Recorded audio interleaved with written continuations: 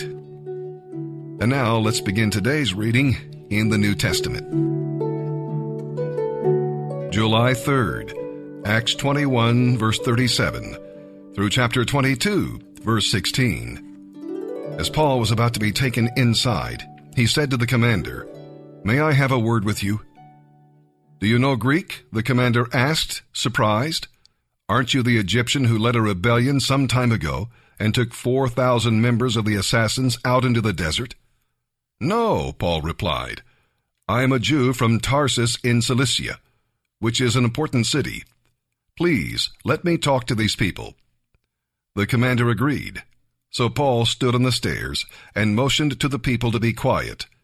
Soon, a deep silence enveloped the crowd, and he addressed them in their own language, Aramaic. "Brothers and esteemed fathers," Paul said, "listen to me as I offer my defense." When they heard him speaking in their own language, the silence was even greater. "I'm a Jew, born in Tarsus, a city in Cilicia, and I was brought up and educated here in Jerusalem under Gamaliel. At his feet, I learned to follow our Jewish laws and customs very carefully. I became very zealous to honor God in everything I did, just as all of you are today. And I persecuted the followers of the way, hounding some to death, binding and delivering both men and women to prison. The high priest and the whole council of leaders can testify that this is so. For I received letters from them to our Jewish brothers in Damascus, authorizing me to bring the Christians from there to Jerusalem in chains to be punished. As I was on the road, nearing Damascus, about noon, a very bright light from heaven suddenly shone around me. I fell to the ground and heard a voice saying to me, 'Saul, Saul, why are you persecuting me?' 'Who are you, sir?' I asked, and he replied, 'I am Jesus of Nazareth, the one you are persecuting.' The people with me saw the light, but didn't hear the voice. I said, 'What shall I do, Lord?'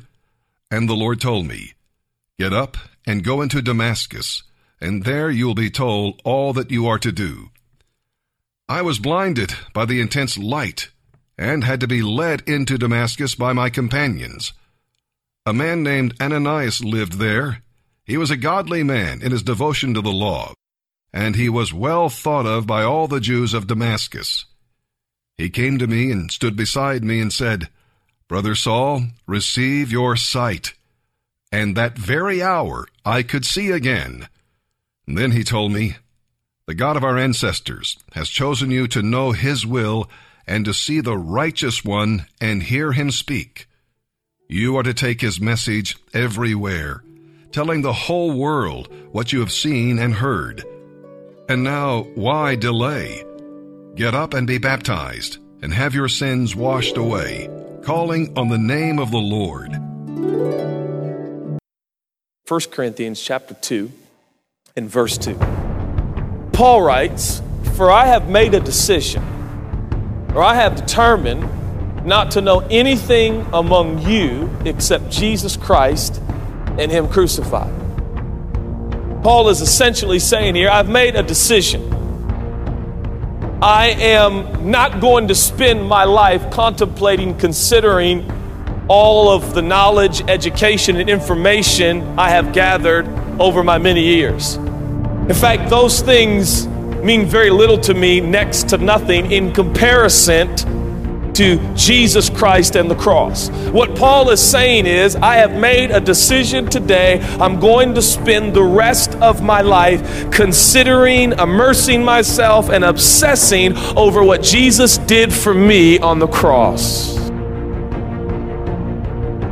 So you got to decide what you're going to live for and what you're going to die for. Like when I die, I don't want to be known for my political persuasion. I don't want people to be like, well, he voted this and he was for... When I die, I don't want to be known for some invention. When I die, I don't want to be known for an organization that I built. When I die, I don't want to be known for some song I sang. When I die, I want to be known as a man who loved Jesus and preached the cross.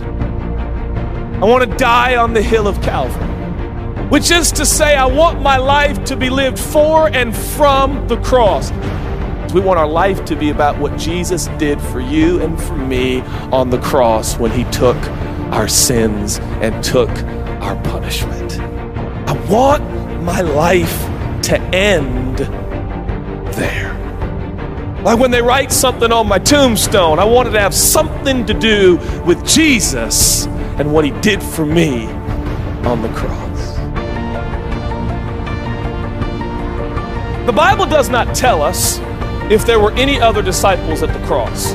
Some scholars believe they just were not mentioned, but they were actually present.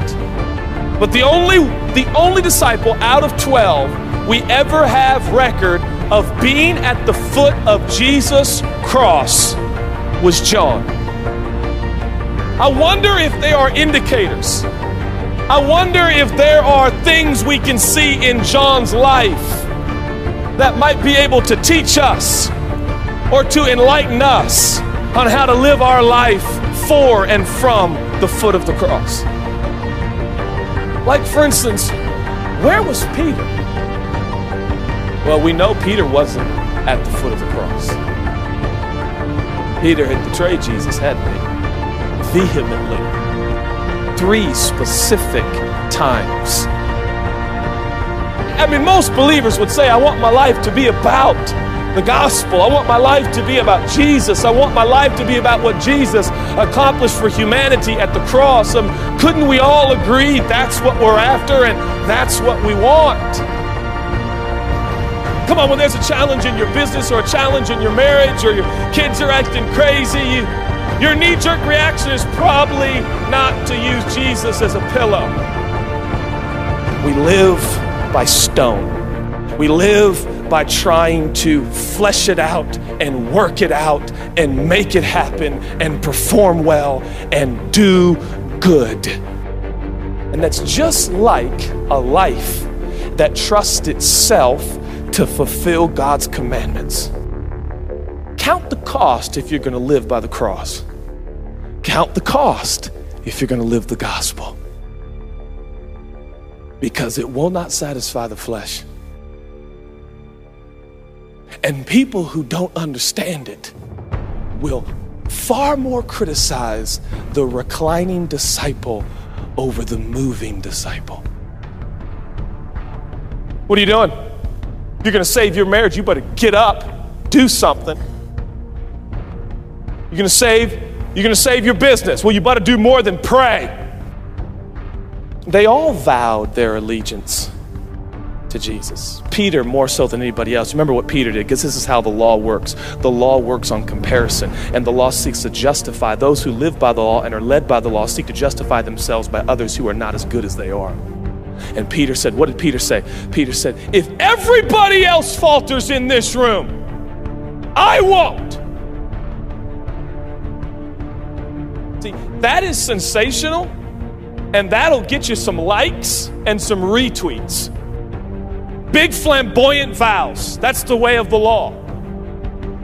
People who are led by the law are more obsessed with their own words and their own vows as opposed to Jesus' words and his vows, such as I will never leave you nor forsake you.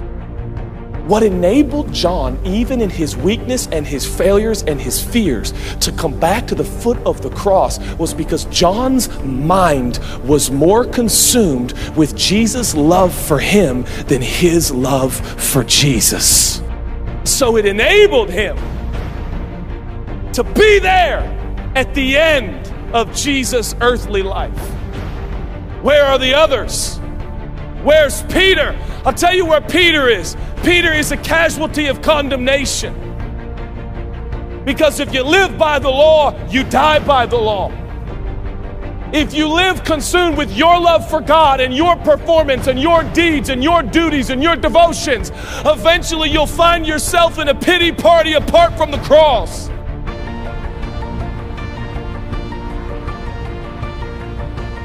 Condemnation will get the best of all of us until we lay our head on the heart of God and we recognize that his love is immeasurable, unconditional, and cannot be defeated and never fails.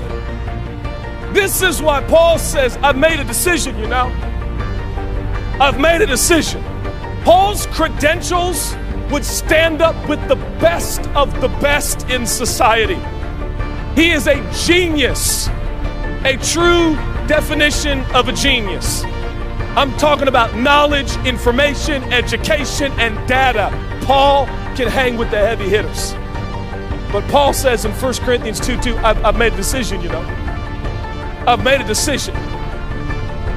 I'm going to spend the rest of my life on this planet not just gathering facts, information, and details and education, but I am going to obsess. I am going to consume myself. I am going to focus and set my head and my mind and my mentality on what Jesus did for me on the cross. Paul is essentially saying, I'm going to focus on Jesus' love demonstrated towards me on the cross.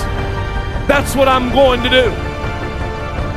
Wonder, with all the movement and all the motion and all the energy, is it sustainable?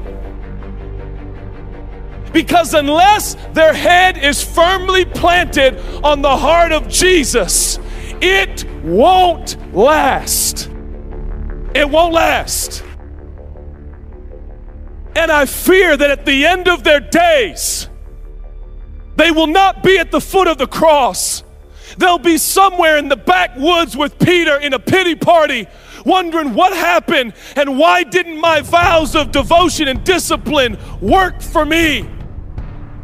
The only way you're going to make it the long haul is to do what right now seems so unorthodox. Psalms 46, the psalmist says, be still. Be still and know that I am God. Which is to say, stop, wait, sit, rest, rely, recline, trust, listen, whisper. You're not God. Take off the crown. Reject the Messiah complex. You can't fix yourself, let alone fix your marriage. Lay on Him. Lean on Him. Recline on Him. Trust in Him. He'll never reject your recline. They're going to write blogs. They're going to write emails. You're going to be criticized, friends. You got to count the cost when it comes to living the gospel.